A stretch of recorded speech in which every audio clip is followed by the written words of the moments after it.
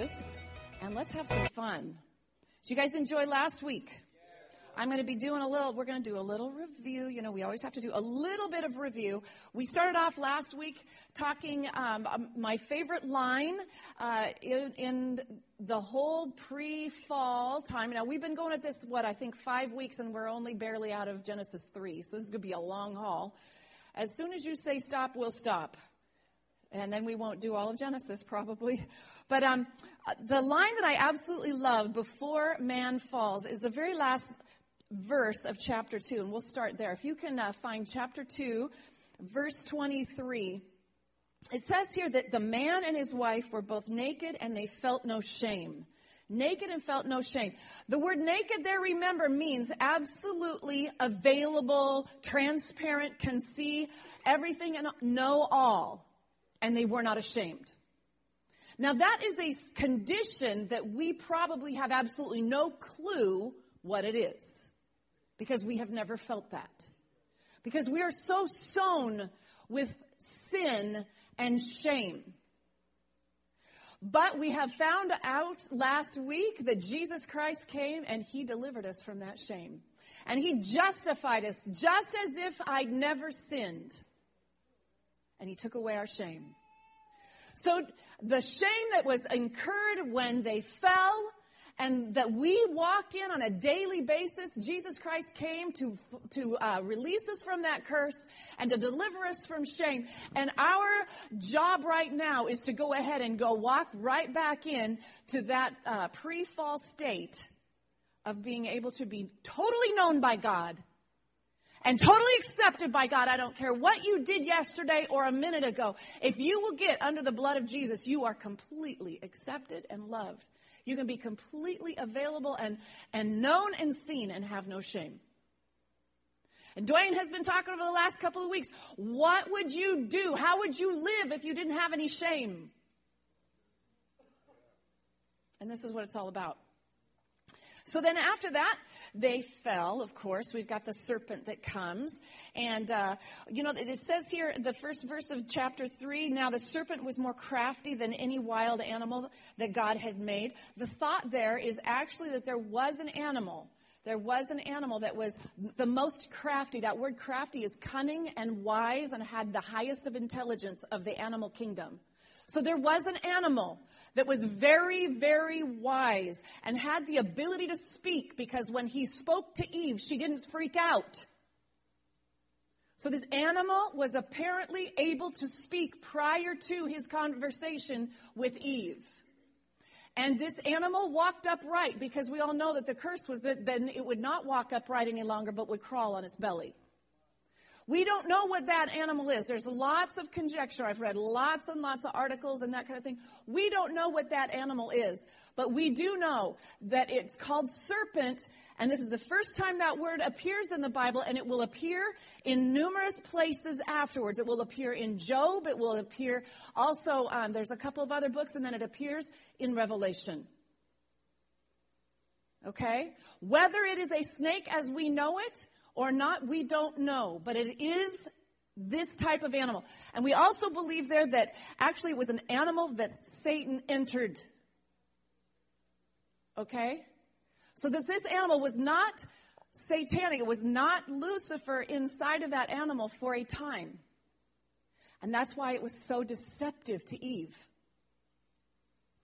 You don't know what's approaching you. And a lot of times the enemy likes to come to you through something that's very familiar, that sounds very familiar, that sounds very believable. That's where the deceptiveness comes. But when the message is against what God says, you need to know it immediately. You have to have discernment at that moment that says, excuse me, no. Amen?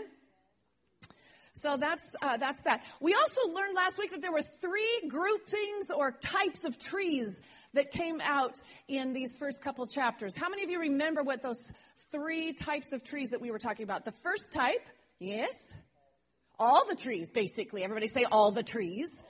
And Genesis 3 there says that all the trees were available for Adam and Eve to eat from. All the trees. Okay? And he also named a certain tree the tree of life, right? Now, then, so there's the tree of life, the life-giving tree, the tree that produced eternal life. The last tree is what? The tree of the knowledge of good and evil. There's only one of those trees that they were told not to eat of. Which one was that? Tree of the knowledge of good and evil. So what does that mean? Could they eat of the tree of life? Absolutely. So all during the pre-fall portion of Adam and Eve's life, it is believed by many, many scholars that not only did Adam and Eve eat from the tree of life and sustain their eternal being, their longevity, but the animals did as well. Now, whether that's true or not, we don't know from the text, but that's what's understood and believed by many, many Jewish scholars. Okay? So we've got this tree of life sitting there, and everyone's partaking of it. We do not know how long Genesis 1 and 2 is. We do not know how long that lasted. Could have been a week, a day, a millennium. We do not know. But it was eternally sustained by that tree of life, and it was a beautiful, beautiful. Wouldn't you have just loved to enjoy that time frame? Absolutely. So that's the three trees of life. And then we know that Satan came, and he deceived Eve, and Eve went ahead and ate, took of the fruit, and she ate. And then what'd she do? Gave it to Adam. Adam's like, sure, I'll take some of that. So he eats. And then what do they do? No, they don't hide quite yet. They start sewing. They start sewing fig leaves together. And then the fig leaves aren't quite adequate enough, so then they hide, and God comes and says, where are you? What are you doing? And they go through that whole conversation of being deceived and all of that kind of thing, right? So then, and then they're cursed. The curse comes. So let's pick it up right there at the curse. And let's go ahead and start at verse 14. So the Lord God said to the serpent, because you have done this, cursed are you above the livestock and all of the wild animals. You will crawl on your belly and you will eat dust all the days of your life. And I will put enmity between you and the woman and between her offspring and hers, and he will crush your head and you will strike his heel. Now this curse, this portion is said to be a double cursing, okay? So not only was it on the animal that all of a sudden now had to crawl on its belly and eat dust, but also against Lucifer, who is going to be put at enmity with the woman, and that her seed was going to crush his head and he was going to strike his heel. So there's kind of a double curse here. And I'll note, if you will notice, it says, I curse you. Now the next section here, if we'll move on to the next one. To the woman he said, I will greatly increase your pains in childbearing. With pain you will give birth to children. Women, from this point on, women are the nurturers, the ones that bring forth life, and that will be a forever painful experience.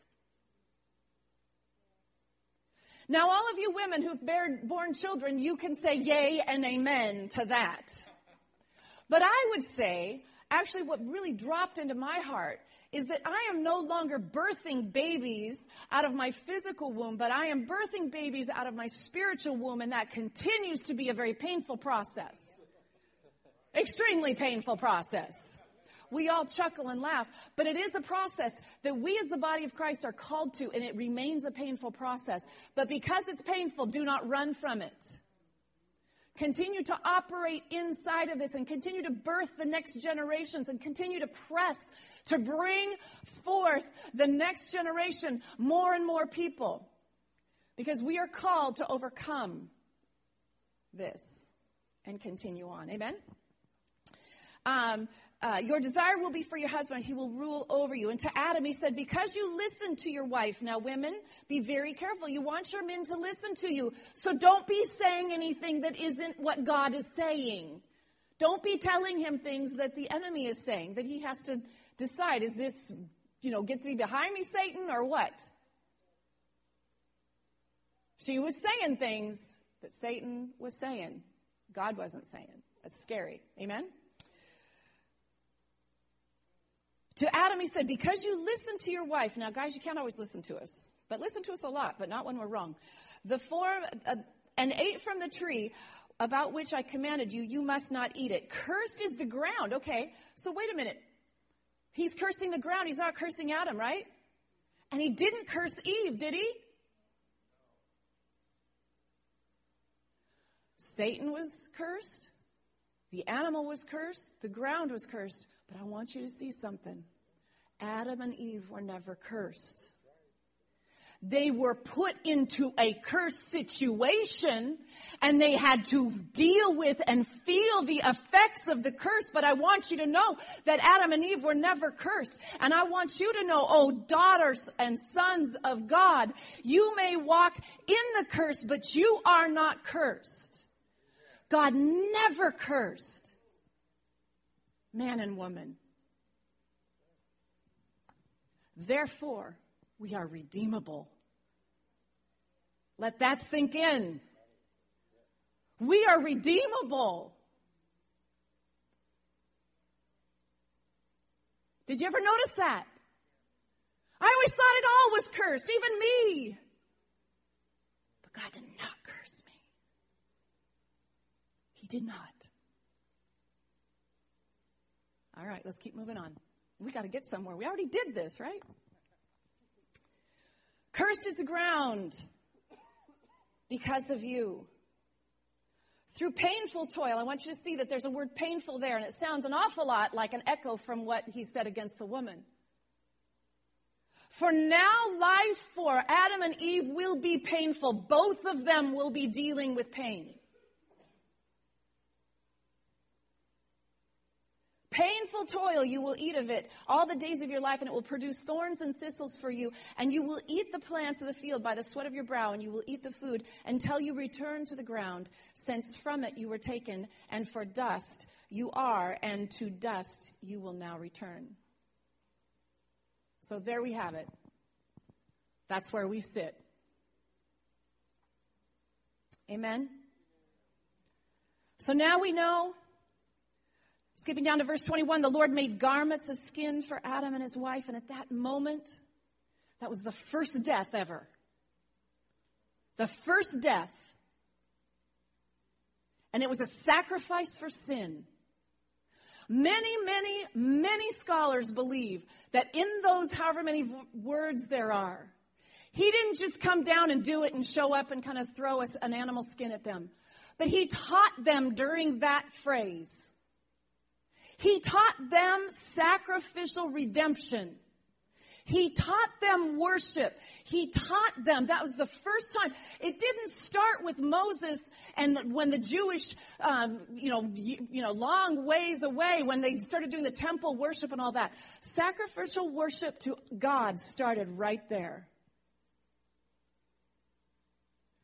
Adam and Eve were taught. Now that they could not reside any longer in the garden, in close communion, constantly walking in the cool of the day. But now worship had to change. It had to be through the guise of blood shed because of the sin that they carried now. And that's when it happened. That's when it was instilled. Right there. A lot transpired during that verse.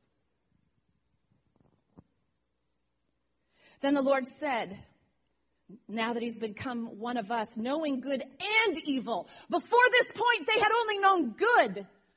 But they ate of the tree of the knowledge of good and evil. So now they had this knowledge. They all of a sudden understood what it was like to sin. They all of a sudden understood. I remember last week I told you, I do not personally have the knowledge of the good and evil of drugs and alcohol. I've just been really good about it. I just haven't done it. But some walk in that pain of that knowledge of the good and evil.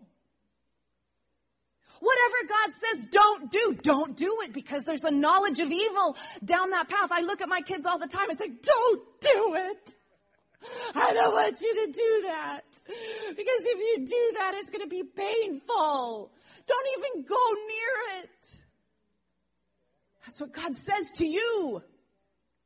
Even now, do not grow in the knowledge of good and evil. Grow in the knowledge of good. And stay in that realm. Stay blessed. Amen? Knowledge of good and evil. Because he has now reached out his hand, he must not be allowed to reach out his hand now and take from the tree of life and eat and live forever. So they had to be banished from the garden because that's where the tree of life was. And God could not have eternal sin. It had to end. So he banished them from the garden. He drove them out. It was a painful experience. They didn't want to leave. Would you want to leave? He had to drive them out. Can you imagine the pain in God's heart? Can you imagine the pain in God's heart when he was saying, honeys, you have to go. You gotta go. You can't stay here any longer. You've made the choice. Go. Go. You know, I'm telling Lily all the time, go. I'm sure it was a very painful trip. Extremely painful. Once they got out of the garden, they were left with thorns and thistles and they were, what was out there? Harshness. And the Bible says here that the Lord God banished them or drove them from the Garden of Eden to work the ground with which they had been taken. After he drove the man out, he placed to the east side of the Garden of Eden cherubim. Now cherubim, they are a very strong mystery in the Bible. Extremely mysterious. We do not understand them entirely. But one thing we do know, that whenever God said to fashion cherubim, they're on the Holy of Holies, on the curtains. They're in various places where the presence of God is. So wherever you see cherubim, you can always just relate that immediately with the Shekinah glory of God. All right? So at the very entrance of the garden, God placed his Shekinah glory. So that they could always see it. They could always see it and approach it. The Shekinah glory. With a sword flashing back and forth. A very mighty, mighty place.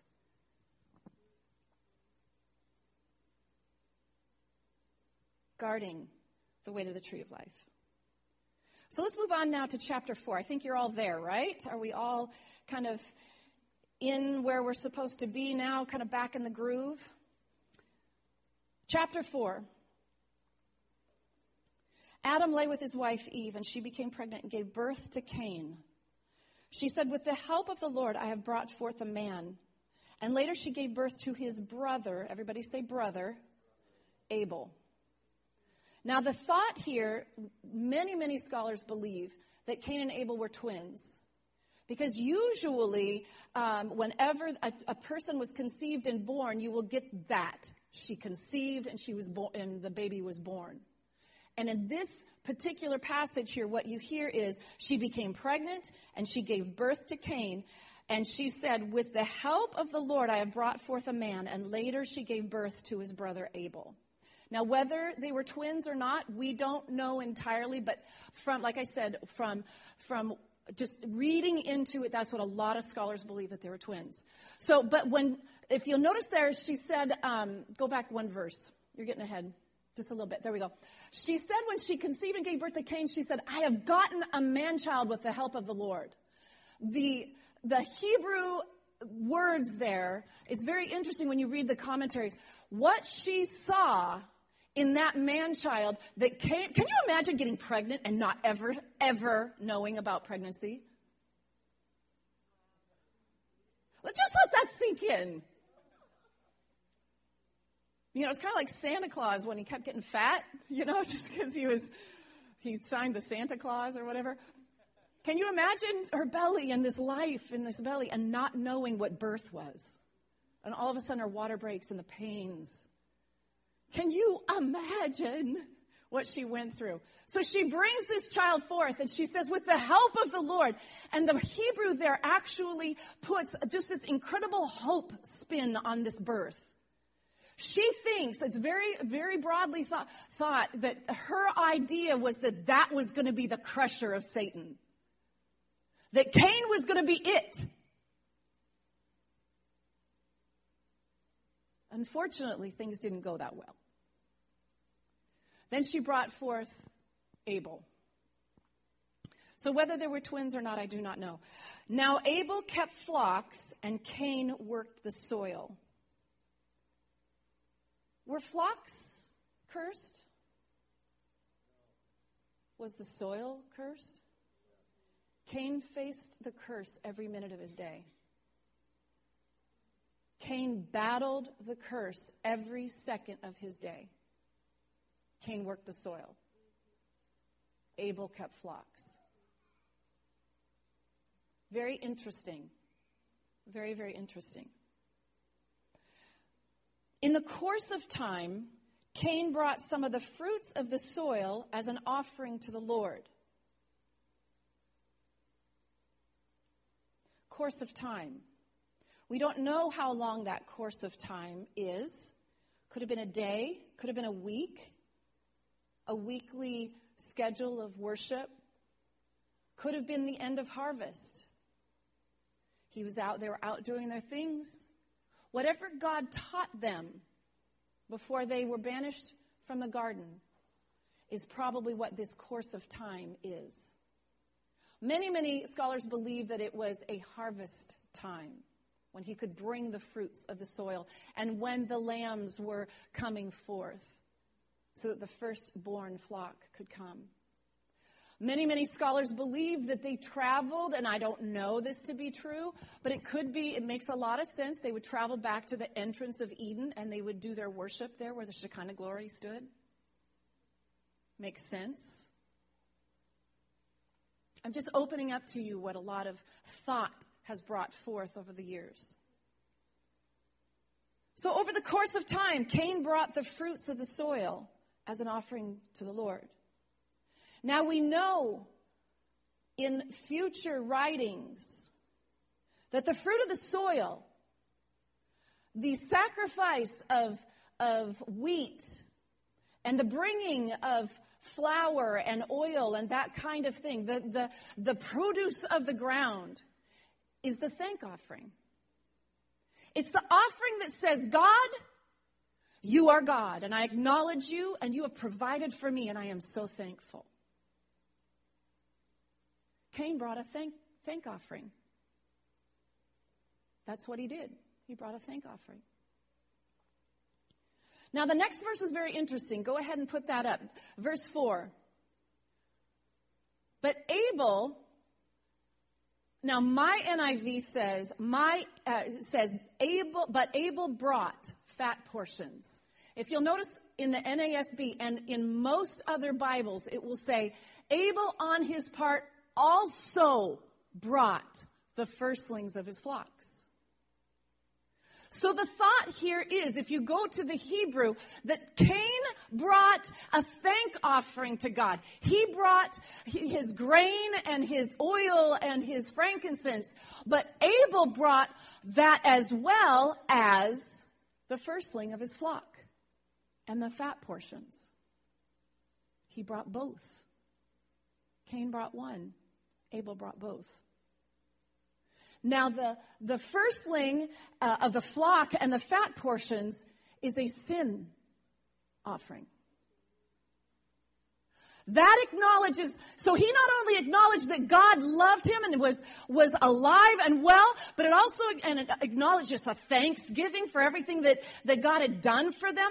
But when Abel came, not only did he thank God, he reverently bowed his head and said, I am a sinner, and I repent. And in faith, every single blood offering in the Old Testament is in faith of the coming Messiah. So Cain did not acknowledge his sin. He did not acknowledge that he was a sinful human and that he needed forgiveness. And he did not acknowledge the coming Messiah. He was willing to just thank God for how things are going right now. But he did not bow himself in faith and in repentance.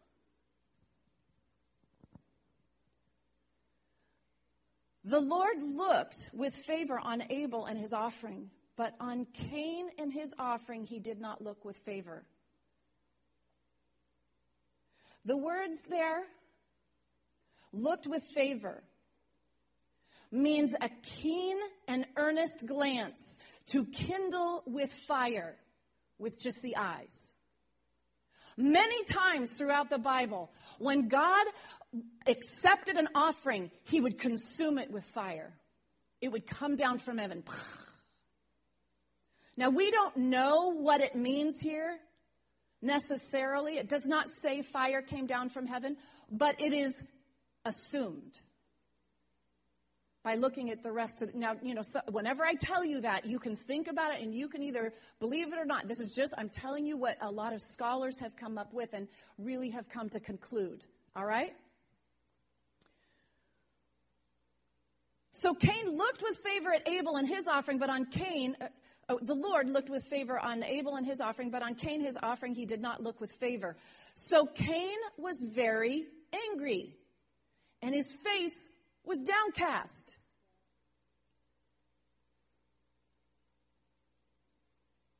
What is it about the human race that when we don't do something right and we're confronted about it, we get mad? Now, Cain, obviously, at this point in his life, he was struggling with some things because in the first place, he did not bring a sacrifice of repentance. He just brought a thanks. Hey, thanks, God.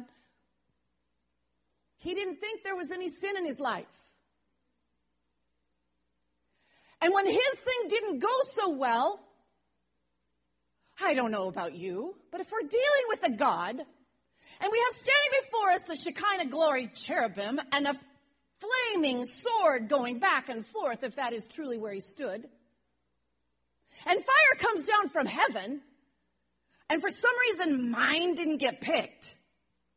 I think I would do a little introspection. I think I might just throw myself on the floor and say, What have I done wrong? I am so sorry. I'll fix it all right now if I can. But Cain did not. Cain got mad. And his face now is becoming downcast. When you're downcast, what do you look at? If you're worshiping God, where are you looking? He started focusing on the temporal. He started focusing on the stuff right here and now. Cain became downcast.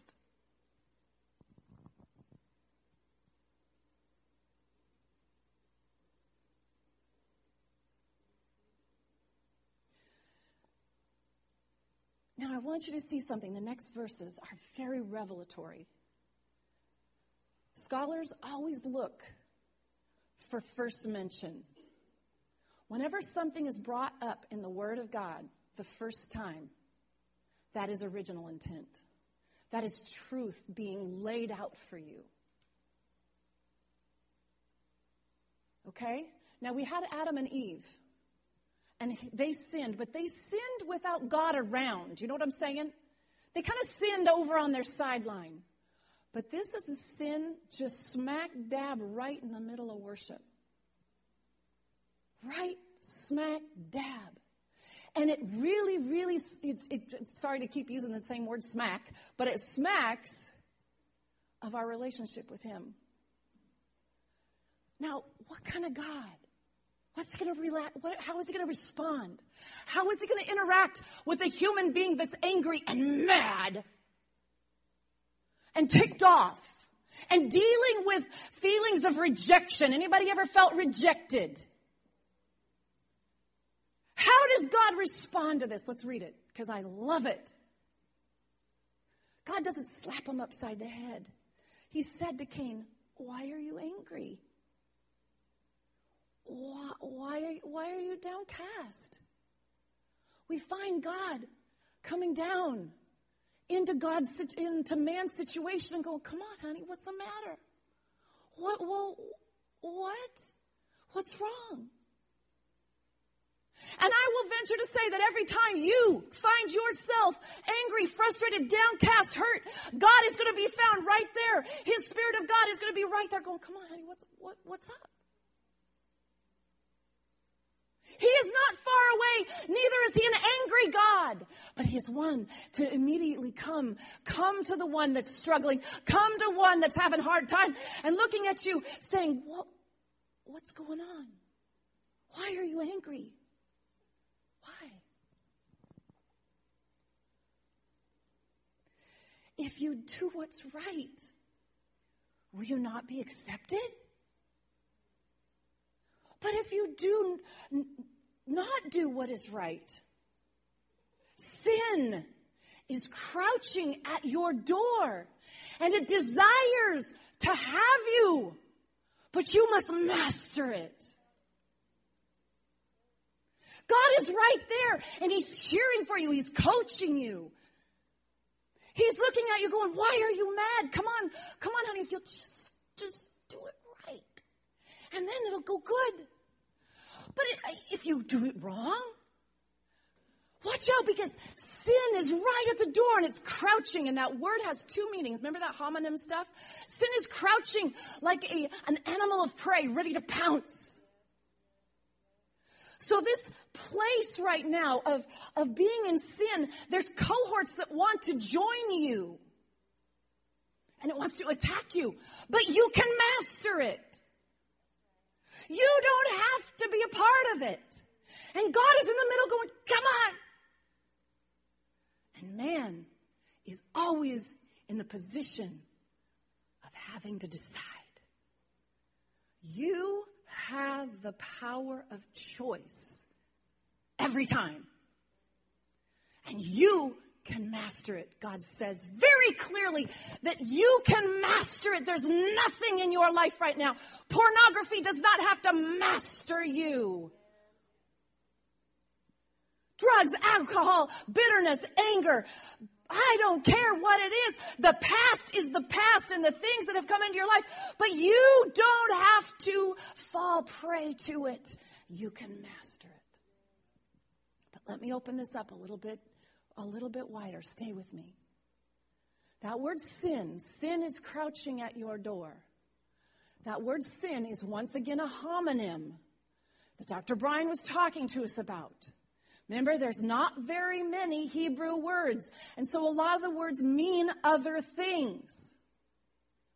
The Hebrew word is chatah, C-H-A-T-T-A-A-H. There's a couple of variations in the spelling, but that's what that word is. It means sin. It means missing the mark. It means evil. It means wrongdoing. But it also means the sin sacrifice. Now let's read it from that standpoint. If you do what is right, will you not be accepted? But if you do not do what is right, the sin sacrifice, the very thing I've provided, is crouching, laying at your door. It desires to have you, but you must master it. You must take it and slay it and sacrifice it for your sins. I almost fell off my chair when I was reading this. Same word. How are you going to deal with when you don't do things right? How are you going to deal when you don't do things right? Because there's two things crouching at your door when you don't do right. There's sin and anger and brokenness and everything else that comes with it. But there's also the sin sacrifice, the lamb. The lamb that he did not sacrifice in the first place is laying there crouching down at his door. All he has to go out and master it and slay it and offer it up. I'm telling you, people, God has made a way. If you choose to do right, will you not be accepted? But if you choose to do wrong, you have another choice. You can either allow sin that's crouching at your door to attack you like a prey and eat you alive, or you can choose to go out and slay the sin offering, go to Jesus Christ. and cover it. He has made so many options available to his human race because he loves you. Kind of makes Cain and Abel a whole new story here, doesn't it? Okay, keeping on moving. We'll be done in 5, I promise. Now Cain said to his brother, circle the word brother. We've already had the word brother once back in verse, 2. And I want you to notice every time God calls him brother. He's not just another person. Now Cain said to his brother Abel, not just Abel, but his brother, let's go out to the field. Where did Cain work? He works in the fields. Come out to where I'm comfortable. Come out to my domain. And while they were in the field, Cain attacked his brother, circle brother, Abel, and killed him. Then the Lord said to Cain, "Where is your brother Abel?" "I don't know," he replied. "Am I my brother's keeper?" The word keeper there means guardian, hedge around, protector. Am I my brother's keeper? Can you hear the annoyance? Can you hear the anger still? He still has not come to a soft heart. He still has not had a moment of repentance. What would have happened all the way back when they were bringing their sacrifices if we would have gone, "Oh, shoot, rats. Give me a minute. Come here, little lammy. Oh, I didn't do it right. Let's do it right." What would have happened? Fast forward another verse. What would have happened if when God came to him, "Why are you angry?" "Well, I'm just kind of sad. You didn't like me." "Well, honey, I like you. You don't understand. But if you'll do right, it'll go right. If you don't do right, go get the lamb." He's had so many opportunities. So many opportunities, yet his heart is so hard.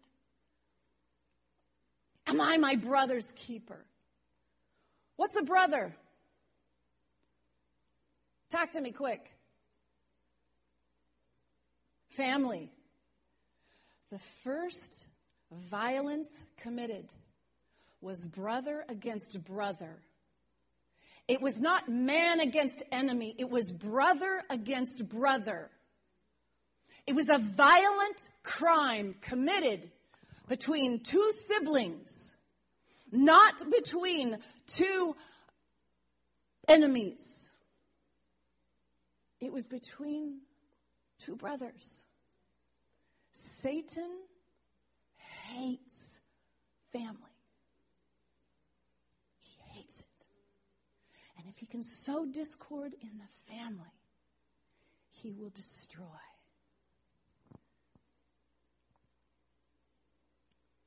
Satan hates your family. He wants to destroy. Satan hates God's family. He wants to destroy. I told you earlier, look around. This is your family. How many times have we come to church and really not liked the other person sitting in the pew next to us? How many times have we come here and had thoughts of others here? And in our minds and in our hearts, we have slain them. How many times in the body of Christ in general have we slain another? They're the Catholics. They're the Baptists. They're this, they're that. We have slain our brothers. And if Satan could bring the sword between Cain and Abel, he can bring the sword between this church, divide it, ruin it, and destroy it. We can't let it happen. The family of God.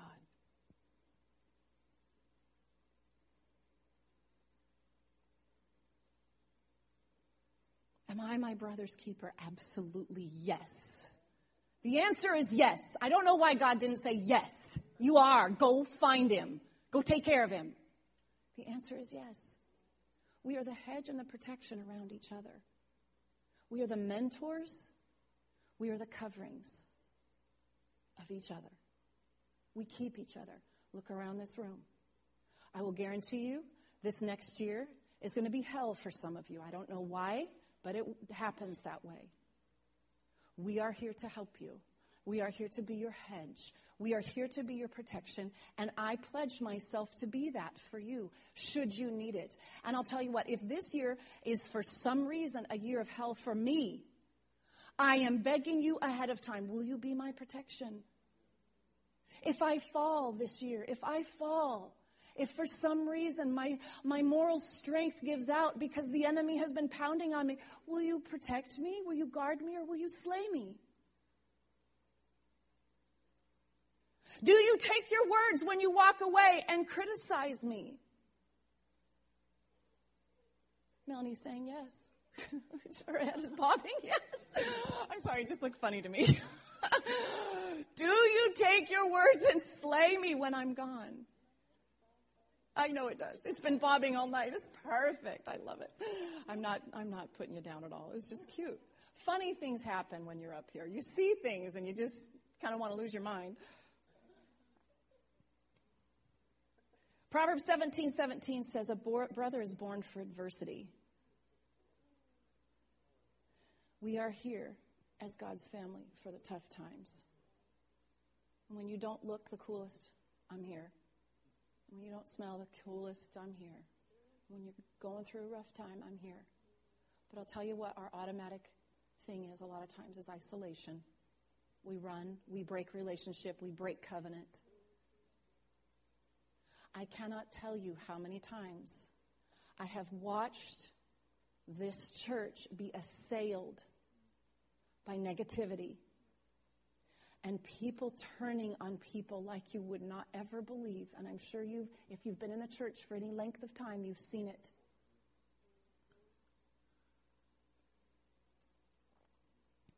Picking it up here at verse 11. Now you're under a curse. Now you are under a curse. I've tried to get you to repent. I have tried. I've come down. I've gotten in your face. I've said, why are you downcast? Why?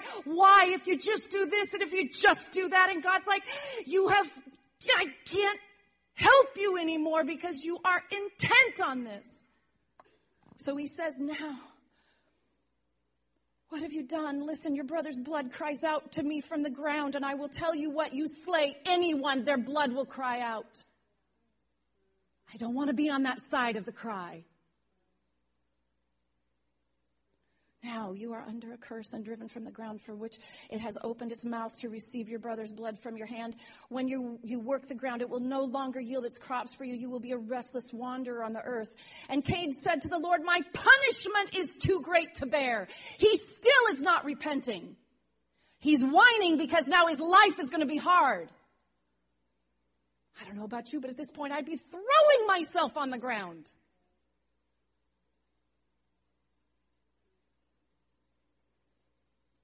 My punishment is too much that I can bear. Today you are driving me from the land, and I will be hidden from your presence, and I will be a restless wanderer on the earth, and whoever finds me will kill me. Yet God is still gracious. But the Lord said to him, not so. Anyone who kills Cain, he will suffer vengeance 7 times over. Then the Lord put a mark on Cain so that no one who found him would kill him. So Cain went out from the Lord's presence and lived in the land of Nod, N-O-D, east of Eden. The word Nod means wilderness. We will save the rest for next week. But I just want us to consider this. I just want to consider this. So many times, be careful people, so many times I have watched people come into churches and then begin to look at one another and begin to destroy one another and to begin to slay them with the tongue. And I've watched it not only here, but I've watched it everywhere else. And when those people are finally leaving, if they finally leave, They enter in a time of wilderness, and it just about always happens. And I'm not trying to scare you into never leaving. No, if you need to leave, if God is calling you out, then go out peaceably. But if you cause problem, the Bible says in Proverbs that whoever causes problems for his family will inherit the wind. Do not destroy the family of God. Do not destroy your family. Leave quietly. If you see things that are not right, if you're being called out, leave quietly. Go to the leadership. But I have watched it time and time again, not only in this church, but in other churches, when people have destroyed the family of God as they are leaving. They are being destructive. When they leave, they go into a time of wilderness. I don't want that for you. Their finances quite often go upside down. Their relationships are cut off. They are now in a lot of isolation. They've lost friendships. It's not good. Do not cause problems for the family. You will inherit the wind. God moves his people. Hallelujah. He moves them. But it's always healthy. It's always right. And it's ascending. And it's a going. And it's a moving on. It's not a leaving and a tearing asunder and a destroying. That's number one, that I want you to learn out of this passage. Number two, I'm 5 minutes late, I'm so sorry. Number two, people of God, what does your heart look like when you are confronted? When you fall short, when you do something wrong, what does your heart do? I've raised 4 kids. Some of them, when they would do something wrong and I would address it, they would run to me. Mommy, I'm so sorry. And they would hold me. And they'd climb up on my lap and throw their arms around my neck. I'm like, okay, I get it. You're okay. You're forgiven. Let's go. That's all it needed. Other times, man, Mommy, I'm so sorry. Other times, you did wrong. Honey, you did wrong. If you'll do it right. One time, it was me. Can I just tell you, one time it was me. Can I keep you for another half a second? My mom, I was mad at her. I was probably in junior high or late elementary school. I was really ticked off at her. I'd come home from school and she told me I had to mow the lawn because I was in trouble. Oh, I was so mad. I stomped out. Because I had really done something stupid. I don't know why. I was just not laying on my face before her, bawling and washing her feet with my hair, and my tears. I go out there, pulling out the lawnmower, and I am so mad. I hate her. She's so awful, and she's this, and I don't even care if she hears me.